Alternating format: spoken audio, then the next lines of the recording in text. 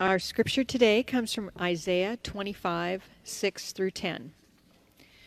On this mountain, the Lord of heavenly forces will prepare for all peoples a rich feast, a feast of choice wines, of select foods rich in flavor, of choice wines well refined. He will swallow up on this mountain the veil that is veiling all peoples, the shroud enshrouding all nations. He will swallow up death forever. The Lord God will wipe tears from every face. He will remove his people's disgrace from off the whole earth, for the Lord has spoken. They will say on that day, "Look, this is our God for whom we have waited, and he has saved us. This is the Lord for whom we have waited. Let's be glad and rejoice in his salvation." The Lord's hand will indeed rest on this mountain. Moab will be trampled down as straw is trampled into manure. This is the word of the Lord.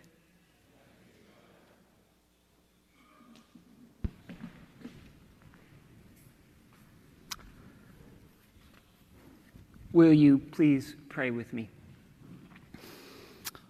Good and gracious God, we give thanks for your Spirit that dwells in our lives and dwells in this place.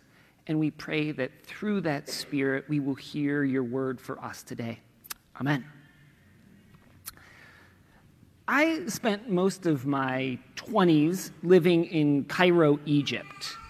And one of my favorite spots to hang out was this little cafe called Fishawi's. It's tucked away in a little alley at a spice market in a section of town that's 1,000 years old. This Cafe Fishawi's opened in 1797, which would be 1 year before Napoleon Bonaparte invaded Egypt. And rumor has it that it hasn't closed since. During the day, it's a sort of like a tourist attraction, but around 11 p.m., the tourists head back to their hotels, and Egyptians come and hang out all night long until the tourists return in the morning. Yeah, it was great. I love it. I used to go there late at night with my friends to argue about Arab politics, drink tea, and smoke hookah. And on one such evening, we, settled up our bill and went in search of a taxi. But when we wandered out into the main street, we encountered a crowd of people gathered in a circle. A distorted speaker blared these sort of intricate rhythms as a man stood in the middle and sang. All around him, people were dancing. Rather, they were praying. They were Sufis who spun and danced in search of wajahad, or spiritual intoxication, the highest form of connection with God. And I think this was the only time that I saw Sufis dancing just out in the street. And that was because this wasn't a normal day. This was a Mawlid. A Mawlid is a Sufi holiday where people honor a saint who's like a hero of their faith. And Mawlids are distinct to Islam. But when I first learned that Mawlids existed, I was surprised how similar that felt to Christianity. Because we also have saints that we remember on particular days of the year. Like we remember, we do the blessing of the animals on St. Francis's Saint Day. And it's not just Christians who remember their spiritual ancestors. In addition to Sufis, ancestor veneration is, it's pretty much a part of every known culture throughout the history of time. That's almost true. Most all. For thousands of years, ancestor veneration has been central to the spirituality of the Puyallup tribe. And in Vietnam, birthdays aren't celebrated. Death days are, or death anniversaries, where people remember their loved ones that are no longer with them. And the ancient Gaelic Samhain festival honored ancestors, and they had this festival on the day halfway between the fall equinox and the winter solstice, which is actually today. All Saints' Day began around 400 CE as a way to remember all the saints who made an impact on our lives. Not like the famous saints that everyone knows about, but our friends and family who brought holy moments into our lives. So that existed around the 4th century. But then in the 8th century, the church moved the date of All Saints' Day to November 1st, the day of that Gaelic festival. The church then added a vigil on the night before, where worshipers would prepare with fasting and prayer. This was called, it was called Hallow Mass, was All Saints' Day, so then the night before was Hallows' Eve. And on this day, Christians believed that the veil between the material world and the natural world thinned. Between the material world and the afterlife, rather, it thinned. And in order to prevent being recognized by a soul, people would wear masks or costumes to disguise their identity. And you can see how this then turned into Halloween. And each culture has its distinctive rites and spirituality that connect the living with those who've come before them. But there's a common spiritual thread in these rituals of remembering. It seems that something happens to us when we realize that the line between life and death is thin.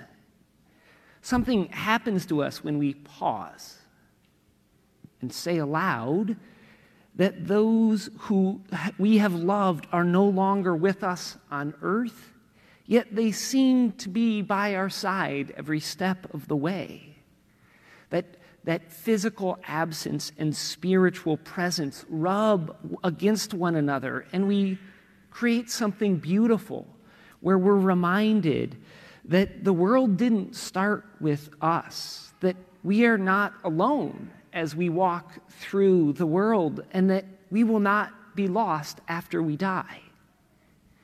If we slow down and think about it, we're reminded that spiritual beings have walked these lands and fished these waters longer than our collective memory can recall.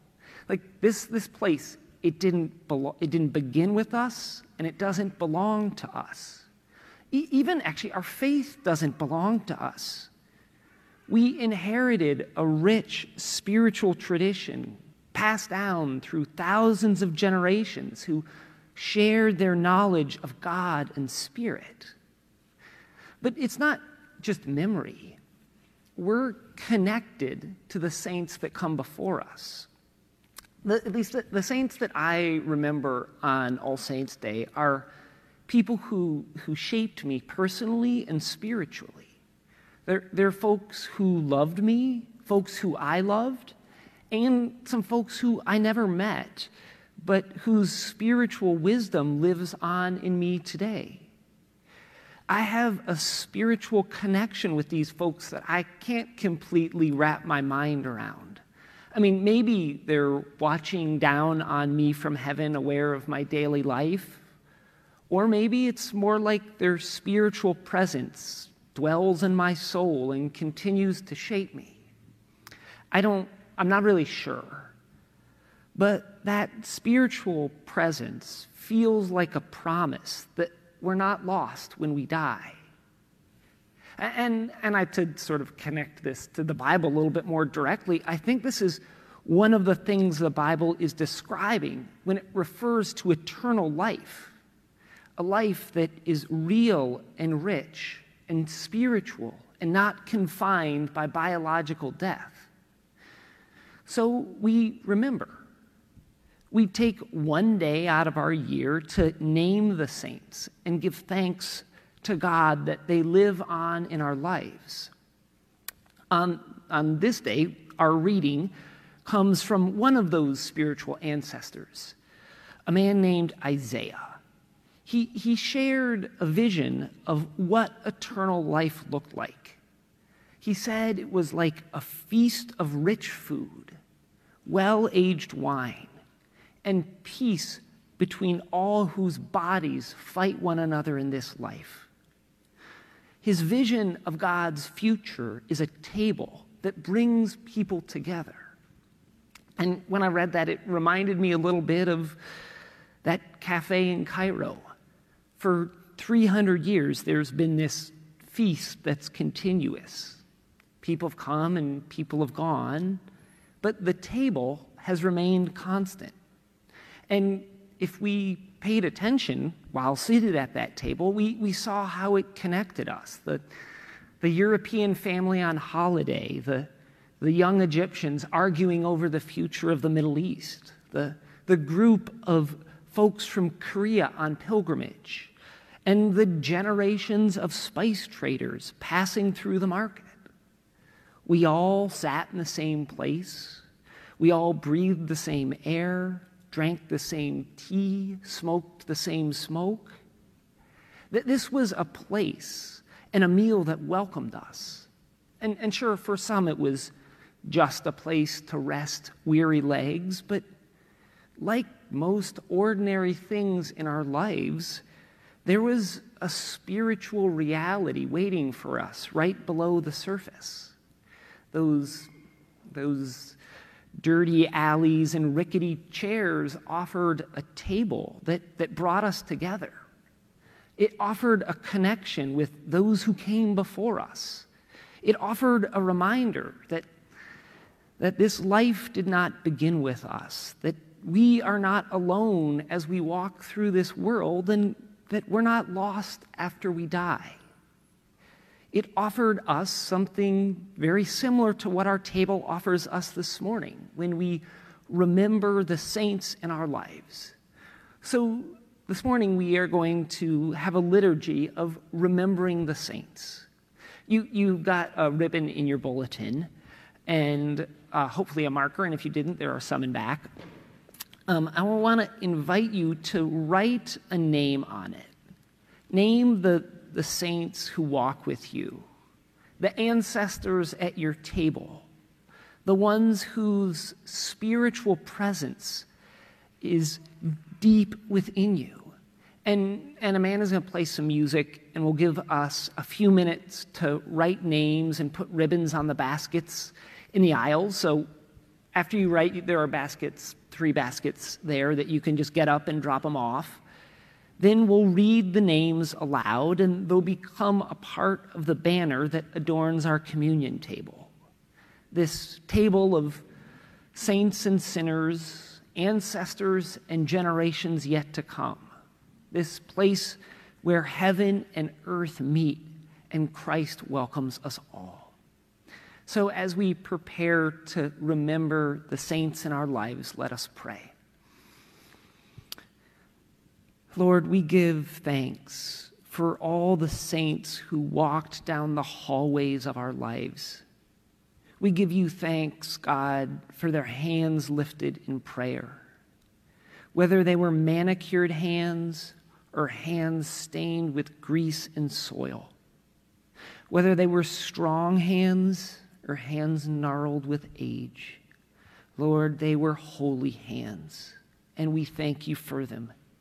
We thank you for all the hardworking saints who left their mark on the earth for you, for us, and for our children to come. Lord, bless the memories of your saints, and may their presence be ever in our lives. Amen.